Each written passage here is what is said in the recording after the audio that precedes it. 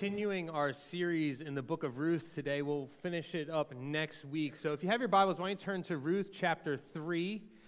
And while you're turning there, I just want to point out to you, if you weren't here at the start of the service, today is Youth Serve Sunday. So we're intentionally plugging in our 6th to 12th graders in specific areas. Now, here's a couple of things about that. First, less people are serving today than they normally would because we all worried about getting one sickness for 2 years, and now all the other sicknesses have decided that they want to rear their ugly heads and now get us all sick again. So we don't have as many kids, but they're all kind of recovering who aren't, and we're happy to actually have 6th to 12th graders who next Youth Serve Sunday, hopefully, we weren't on this stage where everybody's getting all these other, smacked around by all these other sicknesses. But secondly, I do want to point this out. Here at Liberty Northeast, we do not believe that children are the next generation of the church. We believe they are this generation of the church. Meaning that they aren't like, we're not waiting for you young people to serve, to give your life to Jesus, to follow him. We see you as part of our family, and we're all kind of doing that together. So please, like, if you're young here and you're waiting to like be put into the game, like, you're in the game. It's like, just let's do it together and let's make it happen together. So we're excited. We love that. A lot of churches do it differently, maybe with like bigger programs. We kind of focus more on discipleship of our young people, and that's kind of what we try to do. So that's that. Let's move into the sermon. Each Christmas season, Amanda and I, what we do is we go through our favorite sitcoms and we watch all of the Christmas episodes of those sitcoms. So if you've been here for a while, unsurprising to you is that one of my favorite episodes to watch is The Office's The Christmas Party. It's season 2 of The Office, and they have a Christmas party. And there's this interesting place where Michael, who's the boss, who goes well over the $20 limit, and he buys Ryan, the temp, a video iPod. Remember when they used to make those? Video iPods. And it was like $200. It's really expensive. And Michael says this, which I think is really, really kind of funny, but also very revealing. Presents are the best way to show someone how much you care. It's like this tangible thing that you can point to and say, hey, man, I love you this many dollars worth. And so what happens is that it kind of continues, and they go into the office gift exchange. If you've ever been at one of those, they're always not as fun as they think they should be. And so he ends up getting Phyllis ends up giving him a what? Does anybody remember? An oven mitt, exactly. So one of you have seen the episode who wasn't even born when the episode came out. And she gave him an oven mitt. And so Michael then storms out, he gets angry, and he says to the camera this. So Phyllis is basically saying, hey, Michael, I know you did a lot to help the office this year, but I only care about you a homemade oven mitt's worth. I gave Ryan an iPod. Now, Christmas can bring out the best in us, right? All times it's be gift-giving, being charitable, we fellowship with our family and friends, and we can be self-forgetting. But it also can bring out the worst in us. Like getting angry when you get an oven mitt. Or when you don't get what you want. Or people don't schedule their lives around spending time with you, and you can only think about yourself because you can become self-absorbed during Christmas. And like I said last week, Ruth isn't really a story about Ruth. It's not even a story about Boaz or Naomi. It's actually about God's providence. Still, each character in the book has its role, or their role. So today what we're going to see is how God used Ruth. And what he did is he used Ruth's faithful and self-forgetful actions to make good on his promises to his family. See, the story is really about God's providence, God determining these events, entering into the events of Ruth and Naomi and Boaz's lives to make sure he takes care of his family long term. So the success, what I want us to understand today is that the success of God's family anytime and anywhere is dependent on each member leading faithful and self-forgetful lives. That each of us, if we claim to love Jesus and we claim to be part of his family, it's dependent on all of us together, particularly here in our local church, our local church family, like at Liberty, We have to lead these faithful and self-forgetful lives, but the problem is we often aren't. We're usually unfaithful and self-absorbed. So the question I put for you today is, when it comes to your relationship with God's family, are you unfaithful and self-absorbed? Or are you faithful and self-forgetful? So the Bible is full of God using the faithfulness and self-forgetfulness of his people. So whether it's Abraham leaving Ur, or Moses leaving Egypt and then going back to Egypt just to leave Egypt again, or Joshua taking the people into the promised land, or the prophets speaking God's truth at risk of losing their lives, God used faithful, self-forgetful people to make good on his promises to his family. And God is looking for faithful, self-forgetful people in every generation for the sake of his family. Now, faithfulness may be a term you're familiar with. But when we actually look at the definition of faithfulness, the way the Bible spells it out, one commentator writes this: faith and faithfulness are logically and linguistically one in the Old and New Testament. And he elaborates, this indicates that faith is more than a momentary assent to the truth of God. It's commitment to that truth, and it manifests itself in continued obedience. See, faith is not just about like one time I have mentally ascended to these doctrines and these truths about God. It's actually faith and faithfulness in the Bible are connected. You cannot say you have faith if you do not have faithfulness. But what's self-forgetfulness? So faithfulness we kind of understand, right? Continued obedience. Tony Evans says like faith is acting like God is telling the truth. That's faithfulness. Faith and faithfulness, same thing. Self-forgetfulness, Tim Keller says, is not thinking less of myself. It's thinking of myself less. You see the difference? It's not that I have like low self-esteem and I think less of myself and I don't see myself as a child of God or created in his image. It's instead I think of myself less and others more. So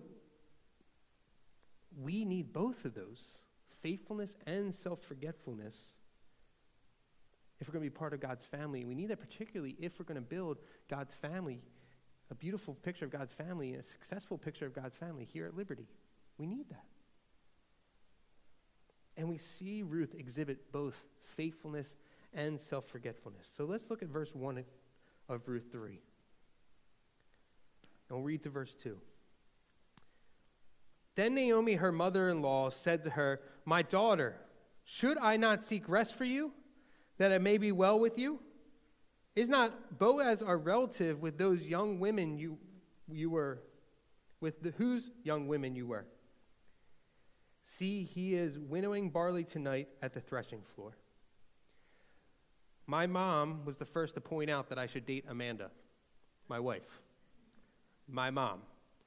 So if you think you have no game, if your mom didn't pick out your spouse for you, you're doing pretty good.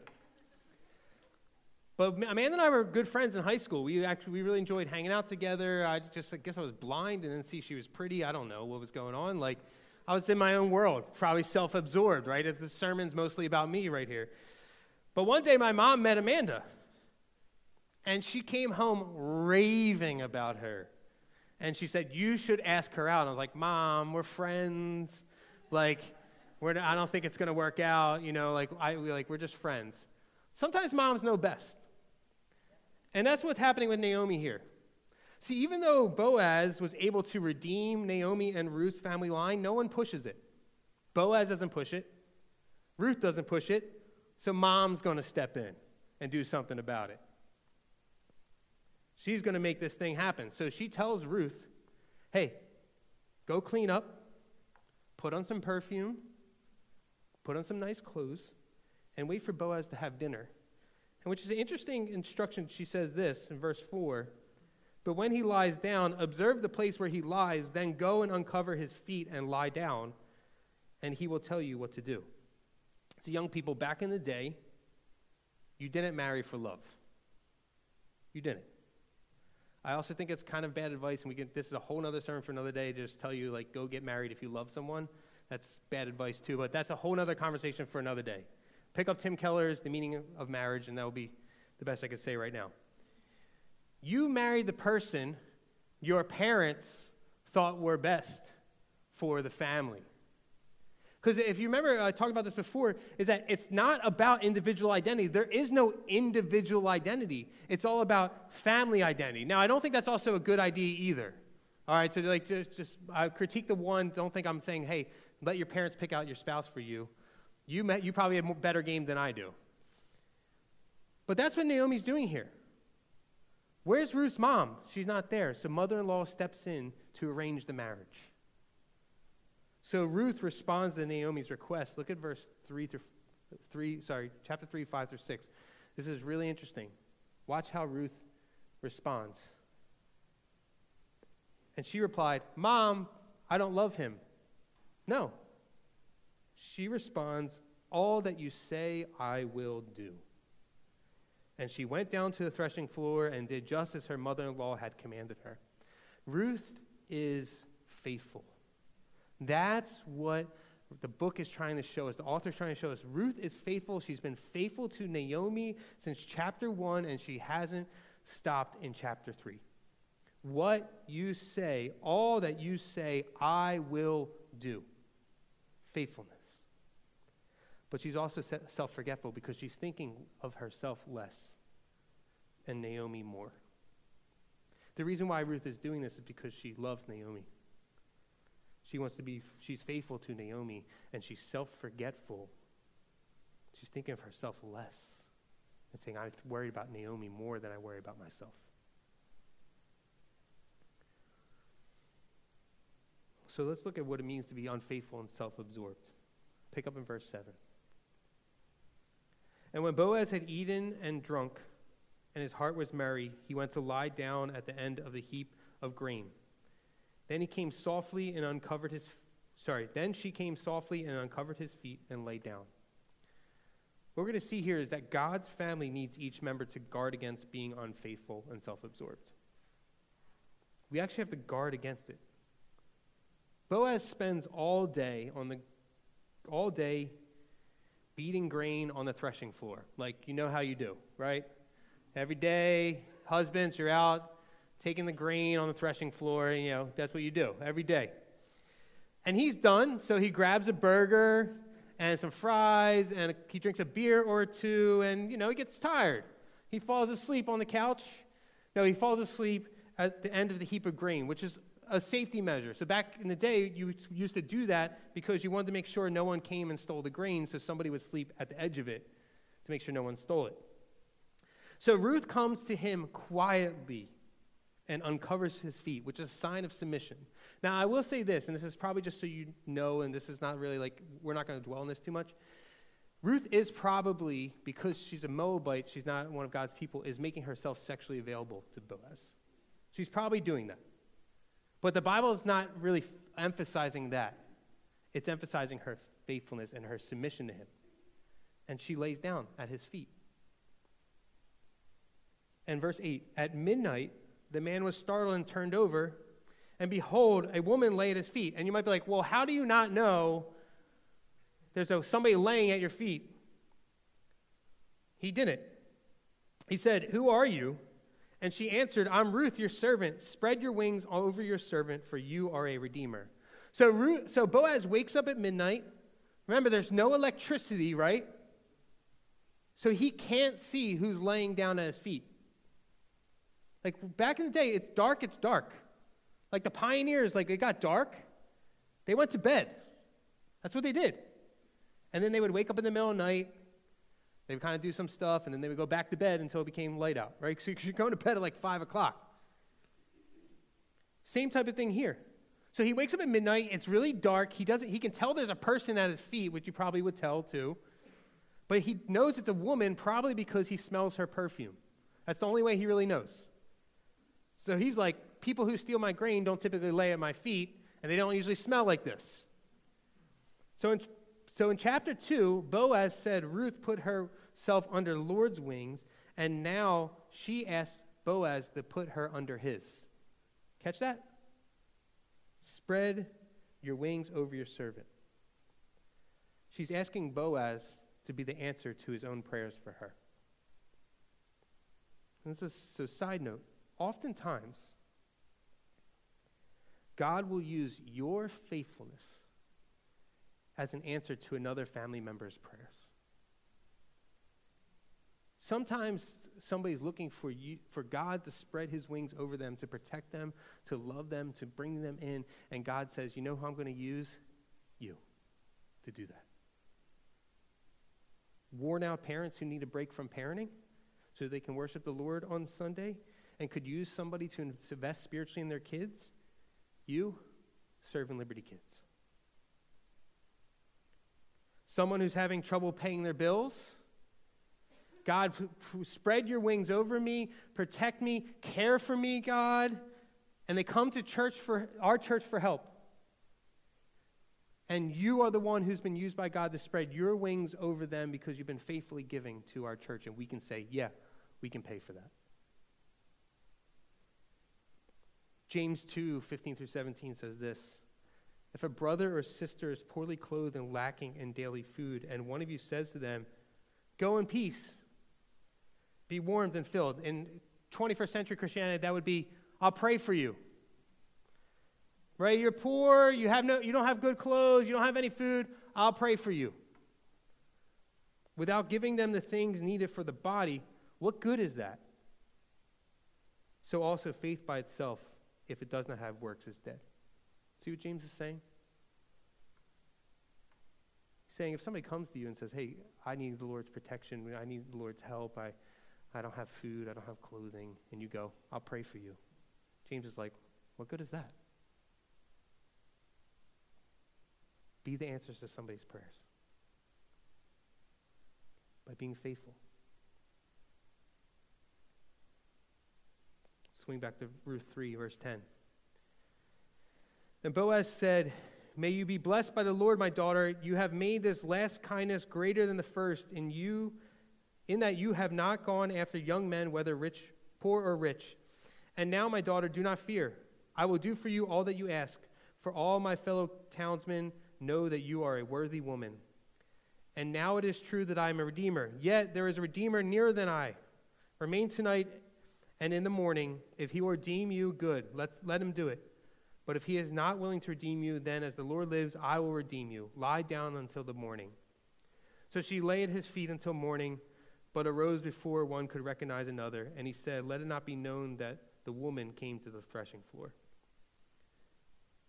Ruth is faithful. To Naomi, yes, but also to Boaz. Boaz says, you could have sought out a rich young doctor to be your husband, but you picked me. Ruth showed kindness to Boaz for the kindness he showed her. So she goes to him. And she's self-forgetful. She's not thinking of herself first and what she needs or what she wants, but she's thinking of Naomi and what Naomi needs and what Naomi wants, which is children to continue the family line. And Boaz, in return, is faithful. He's faithful to God because he doesn't make a move on Ruth. He could have. It was dark. No one would have known. But instead, he treats her with respect. And he's self-forgetful. He thinks less of himself. He thinks of himself less. Because he says there's actually, truthfully, Ruth, there's another man who's in line to redeem you before me. God's family needs faithful, self-forgetful members. And God further highlights this by comparing her, Ruth, to two women. Two women. The first is the mother of Moab.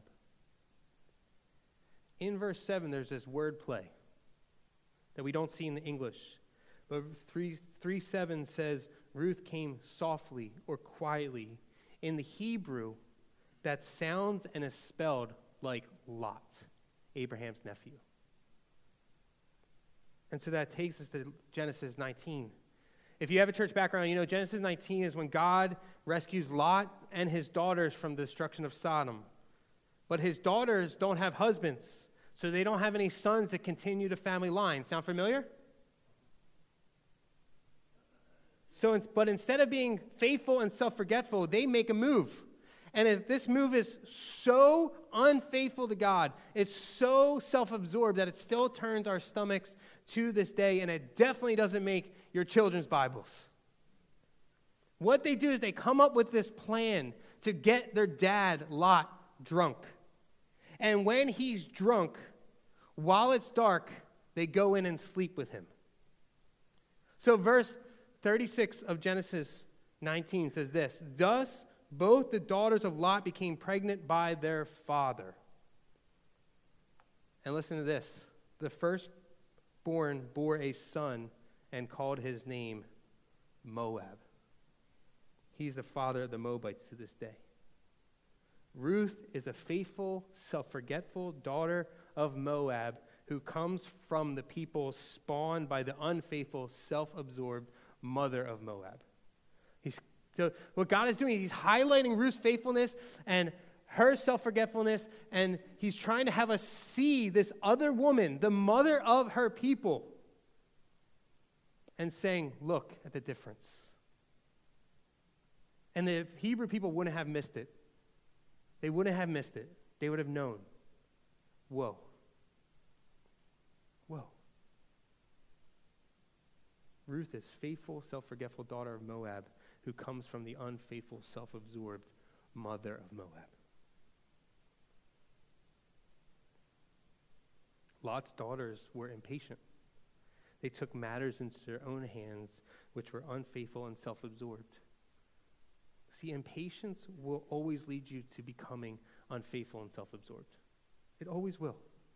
And it will destroy God's family and you in the process. Have you ever assembled anything from IKEA?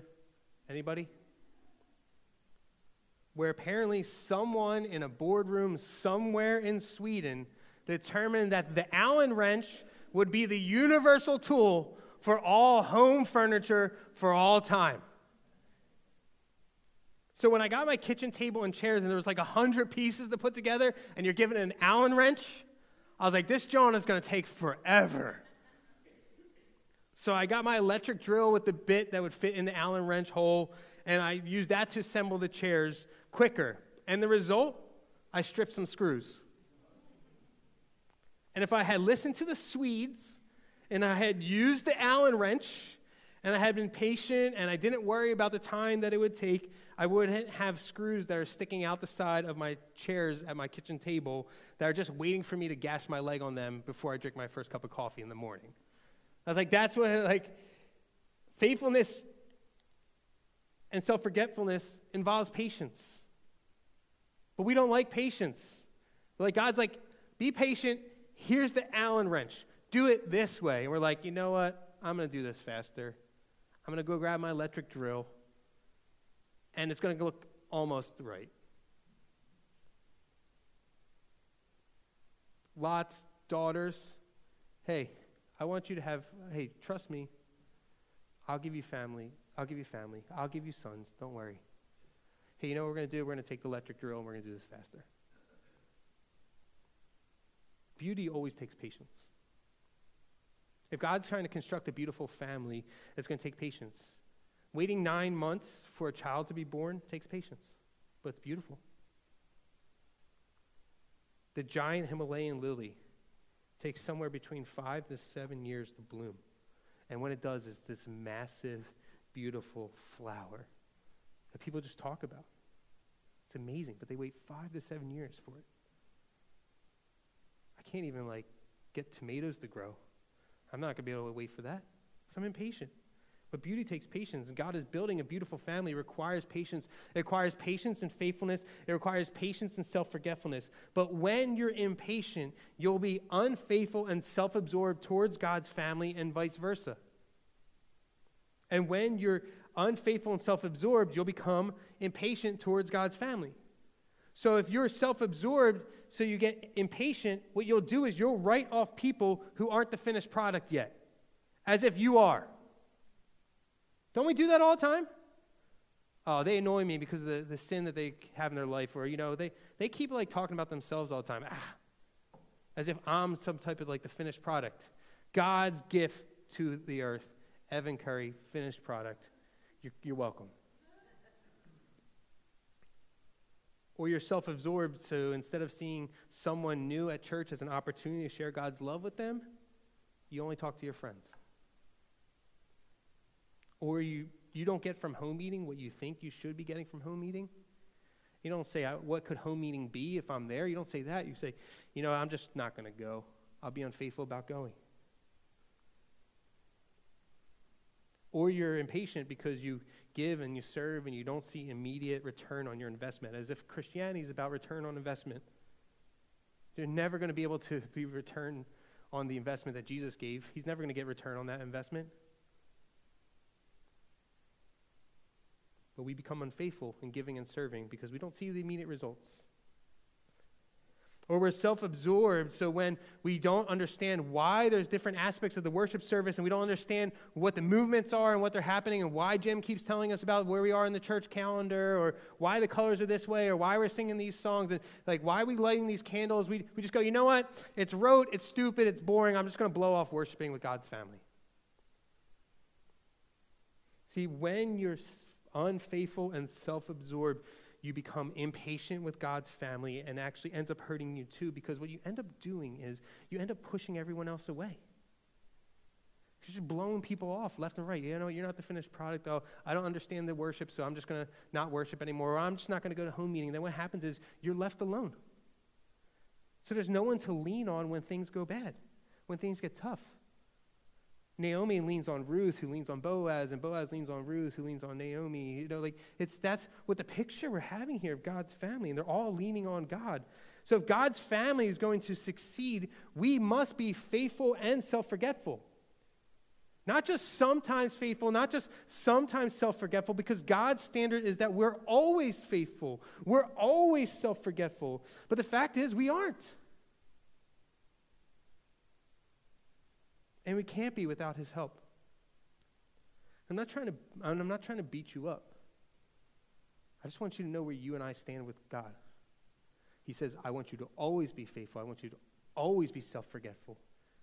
And you're not. It's always freeing to know where you stand with someone, right? It's always like, you might not like it, but it doesn't feel good, but it's good to know like where you stand with your spouse. It's good to know where you stand with your friends, or it's good to know where you stand with your boss if he thinks you're doing a good job. And you may not want to know it, but it's freeing to know it. So we need people to speak the truth to us. We need to be reminded of what the standard is and how to meet it. But ultimately, God is the standard, who's perfectly faithful to us even when we're unfaithful, who's perfectly self-forgetful in loving us even though we're self-absorbed and we don't deserve it. See, you need then God's family to be faithful and self-forgetful. You need people in God's family to help you get there, because you aren't going to be on your own. And God is saying, I'm going to spread my wings over you with the people in your family. God's family keeps you accountable. God's family encourages you. They pray for you. They carry the burdens of your sins and failures with you, and even help you remain patient when you're impatient. Hey, hang on. Wait. Like, do you ever had like somebody, like another Christian say to you, hey man, I know you want to do this. I know you're jumping for this quick fix. Wait. Please wait. It's gonna work out. Trust me. And you find out later, whether good or bad, that they were right. And you also have people who commit with you to walk with you so as you grow in faithfulness and self-forgetfulness. So we need to be faithful and self-forgetful. So if you jump back into verse 11, just want to point this out. And now, my daughter, do not fear, Boaz says. I will do for you all that you ask, for all my fellow townsmen know that you are a worthy woman. Like I said, Ruth is compared to two women. This time it's not Moab's unfaithful, self-absorbed mother, but to a faithful, self-forgetful woman. And we have a clue here. Ruth is a worthy woman. So first, she's actually the faithful counterpart to Boaz, who in chapter 2, verse 1, is a worthy man. But also, more importantly, the woman she's compared to is the Proverbs 31 woman. in Proverbs 31, verses 10 through 31, King Lemuel, his mother, is teaching him on the kind of woman he should seek to be his wife. And this woman is the personification of Lady Wisdom all throughout Proverbs. So in verse 10 of Proverbs 31, it says this, an excellent woman who can find. Now the ESV translated excellent, but it's actually the exact same word that's translated worthy in Ruth 3:11. So young people, the Hebrew Bible is ordered differently than our Bibles, the English Bibles. In the English Bibles, what we do, we kind of do it chronologically, and we go, okay, Ruth is during the time of Judges, so we put Ruth right after Judges. But in the Hebrew Bible, they kind of put it together more theologically. Ruth is right after Proverbs in the Hebrew Bible. In other words, the Hebrew people are saying, who has found the worthy woman King Lemuel should find? Boaz has. It's like the Hebrews were saying, Boaz is the Proverbs 31 woman. I'm sorry, Ruth is the Proverbs 31 woman. That'd be weird. So the question is, who's the Proverbs 31 woman? Ruth. And the description of the Proverbs 31 woman is someone who's faithful and self-forgetful, just like Ruth. Her husband's known in the gates, which we'll see in chapter 4. Boaz is known in the gates. She's physically strong, right? We talked about like Ruth brought back a haul. We talked about this last week. Like she's no slouch. She brings back weeks of grain. She's provided food for her household. She provides food for Naomi. She cares for the poor. Naomi's poor. She's praised in the gates, just like Ruth is known by everyone in town as a worthy woman. And her children rise up and call her blessed. And they will. She's mentioned as the great-grandmother of David, and she's mentioned in Jesus' genealogy. Ruth, one of the only women mentioned in Jesus' genealogy. And Ruth, who comes from the line of unfaithful, self-absorbed women, has made herself faithful and self-forgetful to Naomi and her God. And she is the worthy woman of Proverbs 31. And she's this example of a woman who fears the Lord. And in the end of Proverbs 31 says, a woman who fears the Lord should be praised. And she's praised. And her line will result in King David, like I said, who will rescue God's family, and he'll live a life of faithfulness and self-forgetfulness for a time. But he too will give into unfaithfulness. He too will give into being self-absorbed. And as the king goes, the head of God's family goes, so does the family. So what ends up happening is God needed to send another son of Ruth. And he did this through another Proverbs 31, Ruth-like, faithful, self-forgetful woman in Mary. Luke, if you read Luke 1 and 2, you can see the constant, there's this kind of reminder, Ruth, Proverbs 31, Mary. So what God does, he sends his son as the head of his family to live a perfect life of faithfulness and self-forgetfulness. And so what Jesus does then, Jesus, God's son, Ruth's son, Mary's son, perfectly does this. And he perfectly keeps God's standards on your behalf. So on the cross, Jesus actually becomes as if he was unfaithful. He becomes as if he was self-absorbed. And so that when you and I put our faith in Jesus and become part of God's family, when God looks at you, it's part of this great exchange. Jesus is seen as unfaithful. Jesus is seen as self-absorbed. You are now seen as faithful and self-forgetful. You got this exchange. And I don't think maybe you guys haven't heard this before. It's not in our hearts. The great exchange is that Jesus swapped places with you. And if you've gone to church for a long time, this just becomes the thing that you hear. But it's amazing to think about. You don't meet God's standards at all, and Jesus says, I'll swap places with you. You and me, we're unfaithful. We're self-absorbed. And Jesus says, I'll swap places with you. So I get your punishment. I'm told that I don't keep the standards, when in reality he did. And so now God sees you as faithful and you as self-forgetful, and God says, you meet the standard. You look like me because you look like Jesus. And that's so freeing that there's no need for us to be impatient because God in Jesus has it all squared away already. And God rewards us when we respond with faithfulness and self-forgetfulness, just like Ruth will be rewarded. Because by his actions, Boaz says to Ruth, hey, tell Naomi, don't worry. Either this man who's in line ahead of me will redeem you, or I will. But consider it squared away.